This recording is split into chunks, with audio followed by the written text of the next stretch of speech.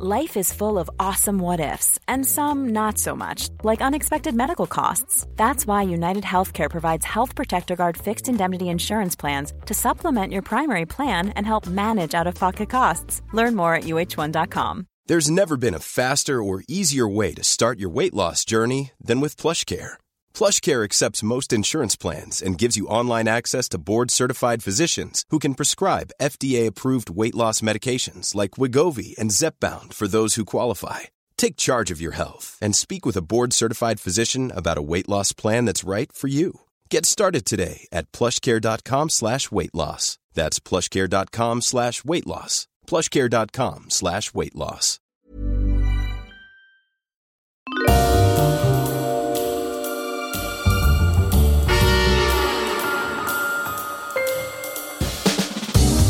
Ladies and gentlemen, welcome to episode 77 of Histories of the Unexpected, the show in which we demonstrate that everything, I mean absolutely everything, has a history, like wax, mattresses, or cards. We're almost 80, Sam. I know. Or duvets, pillows, sheets, pots, pans, and spoons. And we'll be following the links as we come across them, explaining how those histories link together in unexpected ways. Who knew, for example, Sam, who knew that the history of childhood is in fact all about accidents, card sharps, and precociousness? And education and breastfeeding and all sorts of things. Cards, games. Yes. Or that the signature is all about power, identity, and, rolling us back to our previous example, childhood. Oh, yes, so everything really does link together. The man sitting opposite me is the Red Sparrow of Sparta. Have you seen the Red Sparrow film yet? I haven't yet, but it is in movie theatres, it is a good, cinemas. Good spy film. We should do the unexpected history of spies. Ooh, so that's an interesting one where you see, nice. You might not be surprised that spies have a history, but you would be very surprised at the way we would tell it. Yes. Yes. That's pretty much it. It would be about eggs and urine. And oranges. Mm-hmm. And shrinking. And boats. And all sorts of things. Holes, hiding stuff. Yep. Hiding people. Yep. Anyway. And the man sitting opposite me is the... I haven't even said who you are yet. Oh, you have. You're you said I was the Red Sparrow of Sparta, but you are Professor Extraordinaire of Early Modern History at Plymouth University. It's Professor James Daybell. Hello, James. Hello, Sam. And the man sitting opposite me is the ship's captain of the schedule of a historical nature. It is the truly wonderful, famous historical adventurer, Dr. Sam Willis. Sam, hello. Hello, James. How are you today? Really, I'm full of beans today. Good. Because the new paperback version of my book, The Struggle for Sea Power... Ooh.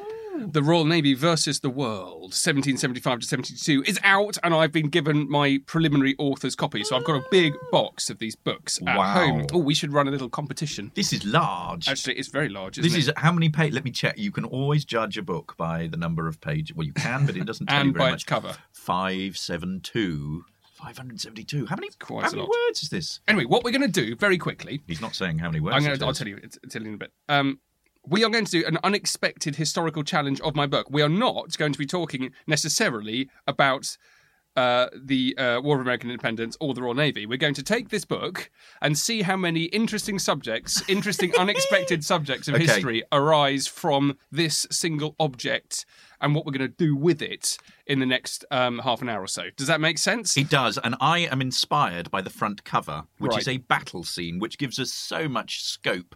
Right, let's start. So let's start from the beginning. So, this is going to be a crazy step into our world. We don't know where we're going to go with this, but we are not going to be talking about the contents of the book, if that makes some kind of sense. Well, should we just reel off a list of topics that we can think about as a springboard from this? Yes, okay, fine. So we're looking at the cover. Take it in turns. All right, we're looking at the cover. There's a naval battle there, and I'm particularly looking at all of the smoke coming out of the guns. Yep. So I'm going to say that we could do the history of smoke. We did the history of smoke. The sky is cloudy. We could do the history of clouds. There are flags on top of the mast. We could do the history of flags, and through that we could do the history of communication. Yes. We could do waves. There are waves on the sea. There are. The obvious one is ships, so I'm not going to say that. So we want something a bit more unexpected. The font is interesting. We could do the history of print and handwriting. We could. We could also do colour. The title is in yellow and white. We could do the significance of that. Yep. We could turn the book over. Yes, let's do that. We could do the spine. We could also, it's a very heavy book. We could do the history of weight. Yes, which would be good. We could do the history of indexing. End notes rather than footnotes. The history of the footnote is interesting, though. Is it really? The footnote is somewhere where you insult people. Ah. Yeah. Right, let's stop. Let's start just talking about some of these things. Paper, hair. But there's the paper's amazing, isn't it? We'll do the paper as well. Yes. Let me start with clouds. Go on then. Start with clouds. So the artist here has painted a scene. It's the Battle of Ushant, and he's specifically and carefully used clouds to make a point about the painting. So basically these ships in the centre of the painting are framed by the clouds. Now, what that interests me about is it's someone using clouds for a purpose. Here we've got an artist using clouds for a purpose, but there's an amazing history of people using clouds. Yes. That isn't just to do with art and manipulating the view of the person looking at the painting. So you've got particularly mariners. So if you look in ship's logs, there are people using clouds for navigation. In the past for navigation. Yep. So clouds often hang over mountains, which means the first sight of land is often a cloud. It's a cloud lurking over the horizon. But it's not just maritime stuff. So forecasting weather. So let's think about people like farmers, people working in the fields. Yep. And in the past, now we all look at our phones, but in the past, clouds were important and they were used by people. Yeah. There's also the wonderful history of cloud identification. Yep. Cumulonimbus. Cloud Atlas. So a cloud atlas. Yes. What's a cloud atlas? It's not only a book by David Mitchell. It is a historical cloud atlas. Was only invented once people were able to identify different types of cloud. Yep. And it was like a dictionary it's a sort of clouds. Training book for meteorologists, basically. The Cloud Atlas, published in 1890. So fairly early on. There's also man-made clouds. Like what? As well. So man-made clouds, I mean, I think here the gas clouds and chemical warfare. So gas clouds and World War One. I always envisage those to be like the kind of clouds you get in Batman. Yes. Green cloud. Do you reckon like chlorine? Were they coloured? Yes, some of them were coloured, and then I mean, it's quite interesting. I mean, we should do a whole episode on the history of clouds. It's quite interesting. Some of the early gas was coloured, and then as people developed, it was sort of colourless gas, so that you wouldn't actually know. So you can't run away from that it was on you until. And if you think about some of the sort of nerve gas that's being used at the moment, like sarin gas. It is odourless, it's tasteless, it's colourless. So until it's sort of in you, you don't know. We're recording this at the time of that. There was a Russian spy, I forget his name, who's just been poisoned in Salisbury. Yes, by sarin and his daughter. Well, we think they haven't said what it is yet. So that wasn't in like a kind of comedy bottle which came out with purple gas. No. Like Two-Face sort or of horrific. the Joker would use. Horrific. Invisible. Mushroom cloud. Yeah. Another man-made cloud. That's an excellent another man-made cloud. Well done. So, and there's a very interesting history about why it was in fact a mushroom cloud, and there were all sorts of different.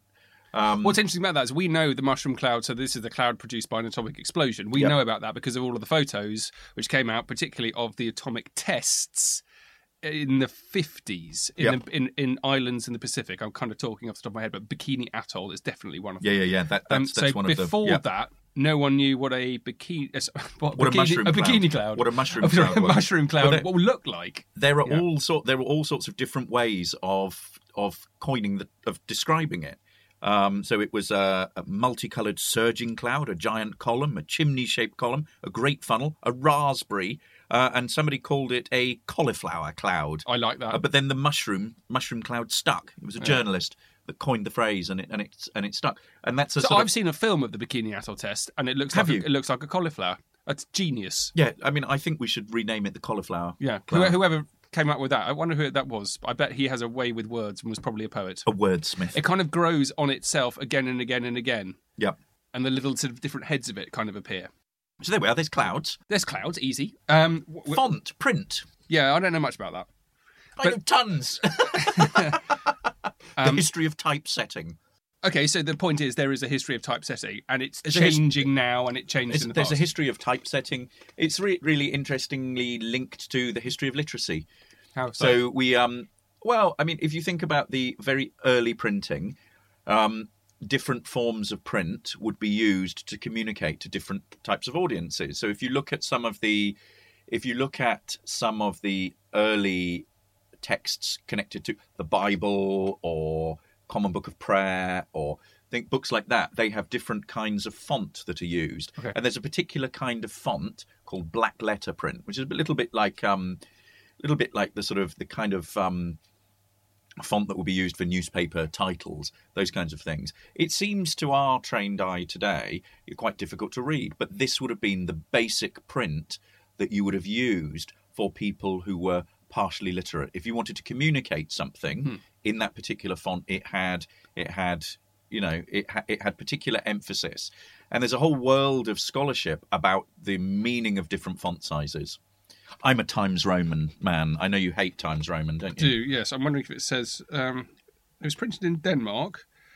I'm just wondering if it says... Is it Garamond or something like that? Or But it looks very smart, can't Sam. see it. Doesn't it look very smart? So It does. There's clearly a very interesting history of fonts related to publishing and who the audience is. So every time you pick up a book, dear listeners, be aware that you're being manipulated by a publisher who is targeting you, and it's targeting the way you consume books. Interesting, huh? Very interesting. So my book's threatening. Your book is threatening. And the weight of something. Can we do so? We've done no prep for weight. No, I'm not or sure. Any of these. We could do flags. I can talk about flags. Go on, talk to us about Definitely. flags. So there are some very distinctive flags here. They're quite difficult to make out, and it's exactly the point. My point about flags is flags are all to do with visibility, and it's also to do with the history of radio. It's all to do with the history of communication. It's to do with codes and signals. So flags and peace. In what way? Peace. White flag. Oh yes, white flag. White flag. And whether that meant ceremony. I wonder if that meant the same in different locations. And when the surrender flag came into existence, these flags particularly are obviously naval flags. So some are used to mark out who was on board each ship, whether it was a vice admiral or a rear admiral or an admiral of the fleet or a captain, whatever. They were also used to communicate. Communicating was very difficult at sea because, particularly if you were looking in the sun, if something was called up sun, you can't actually make out the colour of it. So entire signalling systems became redundant if you were in the wrong position in relation to the sun, which made communication very difficult. They also use guns. So if you look at a flag, you've got to think about it in a much kind of broader world of communicating at sea. So they use lights, they use flags, they use guns, and also a lot of pre-existing planning went on. Yes. So people like Nelson would make damn sure that his captains within his fleet knew what he wanted them to do in any given situation. So it wasn't a matter of kind of losing control of the fleet and passing a degree of autonomy, a degree of responsibility to your captains. It was actually extremely strictly controlled because everyone was going to be working within a sort of pre-existing structure of expectation, if that makes sense. Yeah. So flags are absolutely fascinating just because there's a whole kind of shadowy mass of stuff of which flags are only a tiny part. Then there's a whole symbolism of flags, things like, French Revolution, what are they flying? Why are they flying it? When does it change? Flags and nationalism. We should do flags. We should do flags. Do an entire podcast. All right. Paper is also fascinating as a history. There is so much research being done on paper. I've written loads on paper, particularly on manuscript paper, different types of paper, different qualities of paper, the way it's used, the meaning, the material, the physicality, and how you lay out the page. So, I mean, briefly, this is the paperback book, and this paper is. It's the pages thin. are smaller, and the paper is thinner than the hardback book. Yeah, but also paper is, if we think about it as a revolutionary invention, paper is a technology that restructures the way in which people thought. As soon as you have paper, you are able to organize things in a very different way. As soon as you put pen to paper, it helps you think in different ways. It allows for much greater degrees of organization, bureaucracy. Paper also underpins our knowledge systems. Books are all about knowledge and libraries and archives. And paper is, which themselves are massively complicated. I think a very, very. I mean, I'm talking in sort of very sort of macro terms, but also paper memory. Paper is ultimately how we fundamentally remember as historians. We will know about this particular period that you're talking about, 1775 to 1782, not only because you've written about it, but backing up this book is I only need to turn to the back and have a look at the the many sources that you've looked at. I mean, you've read those. They are paper sources. Yeah. We know about that because of the paper survival. So paper itself is a very important paper and memory. medium. The book and memory Yes. is interesting. So this is a massive book. I can't actually remember how many thousands of words it was, but it was well over It looks like- 170. Gosh.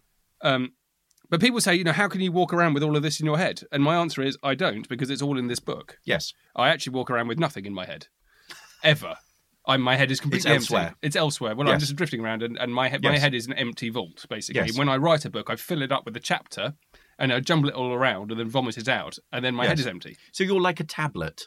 Like a tablet. If you think about nowadays the way computing is operating, knowledge is all up in a cloud, and you are effectively, and then we read it through through different screens. You are in effect a tablet or a smartphone or a screen that is processing this vast body of knowledge that is elsewhere. And the processing business is exhausting, and then I'm Yes. shattered, and then but then the book comes out. Yes. So we've done one on paper, haven't we? We've done a podcast done on a paper. podcast You should on listen to paper. it, 'cause I talked about it because I made some paper when I was filming The Silk Road for the BBC. You've written about paper, and you talked about paper this which are Yes. wonderful. So this doesn't have paper mark. I shouldn't think. No. So that's only kind of specialist. You mean watermarks? Watermarks. I yeah. don't know. I mean, it depends what sort of quality of paper it is. Very high. Very high No, I quality. don't know. Look at that. It's Italian flag paper. For those of you who know, Andy Gordon, it's Italian flag paper. You will get that. Is that something to do with flags? Yes. Right. So, interesting. We've got smoke from the guns. Let's just talk about smoke very briefly, because smoke you can go all over the place with. In this, Indeed, we have. It was our second, a third. really, I remember doing it was our pipes. third one. We did smoke. who can smoke? When do you smoke? What's all the paraphernalia But also around smoke? it was about your chimney. The and King's pipe. and Yeah, the King's pipe. that's right. So that's basically official government-controlled smoke Yes. signals for catching Yes. smugglers. And then It's of course really cool. There's smoke signals. There's smoke. Yeah. There's no smoke without fire. Yeah. So I should listen to the smoke Yes. podcast. You could also do the history of the Atlantic, for it is Atlantic Books. Right, it's that this also is being forward published in the published Atlantic. by. Yes. Yes. Yeah. Let's just open up and have a quick delve inside quickly. There are a couple of things I want to draw your attention to. So one of the things that we talked about the history of hair, and I gave this example, page 3, James. Yeah, it's page 3. Is an amazing contemporary cartoon of a very fashionable French lady wearing her hair in a style known as à la Belle Poule. And the Belle Poule was a French frigate. And she has an enormous sailing warship precariously balanced on the top of her head. We've talked about her before, haven't we? We have. So you can do the Yes. history of hair and the history of hairstyles, Yes, which I think we've also done, haven't we? Wigs and things like we that. have. You do the history of maps, the history of forwards, the history of dedications. So you can break the book down into different Oh, sections. yes. So each contents, Yeah. charts. Yeah. You haven't signed it. Let me sign it. And then Sign my book. Sign my copy. Here we are. Right, now, so this is interesting. So I'm going to be using my author's signature. Ooh. How many signatures do you have, right? This is a really interesting question, and it's all to do with history, of course. Here we go. 4 dabs. I have to call you dabs because that's what my kids call you. I know. In fact, they salute me when I see them on the way to school in the morning. 4 dabs. And then I sign it. Now, when I was a... Date it. That's important. Is it? Yes, of Yes, course it is. yes. What is the date? I've no idea. Let me check. The 8th of March, 2018. Point is that your own personal signature will have a history, okay? There will be the early doodlings from when you were a kid. Both James and I copied the signatures of our fathers. Yes. To a certain extent. I did. And then almost kind of entirely. developed our own. And then, anyway, mine changed when my first book was published. I came up with kind of an author's signature because I wanted to have a more flourishy one that if people came up to me at a book talk or something and I was signing my book, to give them a little piece of artwork as well as just a scribble. So I've got a number of different signatures. I've got one I use for signing for stuff, which is pretty loose. I've got my author's one. I've got ones I will sign for my kids. I've got another one I will use for my wife. So I've got loads. I have one formal one that I use and then nothing other than... I literally now, I disdain the act of actually signing for things. So I just scribble or mark a cross or something like that. I had to sign something yesterday, and he arrived with a kind of a box and said, "Can you sign?" And I was like, "Well, where's my pen? I need my fountain pen and my ink." And it was so funny. He looked at me like I was a moron, and I didn't even mean a pen. I meant like one of those stylus things. Yeah. And he's like, "Just use your finger, mate." So I used my finger, and it was licked it, and then it was completely impossible to actually make my name. So I think all they want is a mark that gets them off the hook. Which raises us to the interesting question of the early history of signatures, James. It does. Take it on. It certainly What's does. a mark? So a mark would be pre-literacy or an ability to sign your own name, signing literacy. It would be to make a rudimentary cross or mark that was an identifier for you. And social historians interested in literacy have collected marks and signatures across time and then used it to look at literacy rates. So the percentage of people who are able to sign their name or not. That's really interesting. Fascinating. So if someone in the future got hold of a database of this delivery guy's signatures, he'd look at them all and he'd look at mine and you are clearly illiterate. You're illiterate. Yeah, I've written 10 books, boss. Yes. But I made some kind of ridiculous squiggle.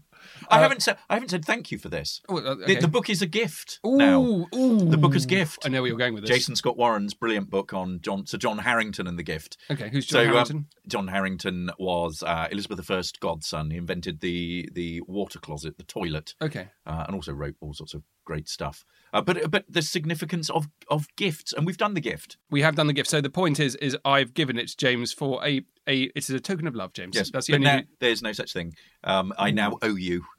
You do.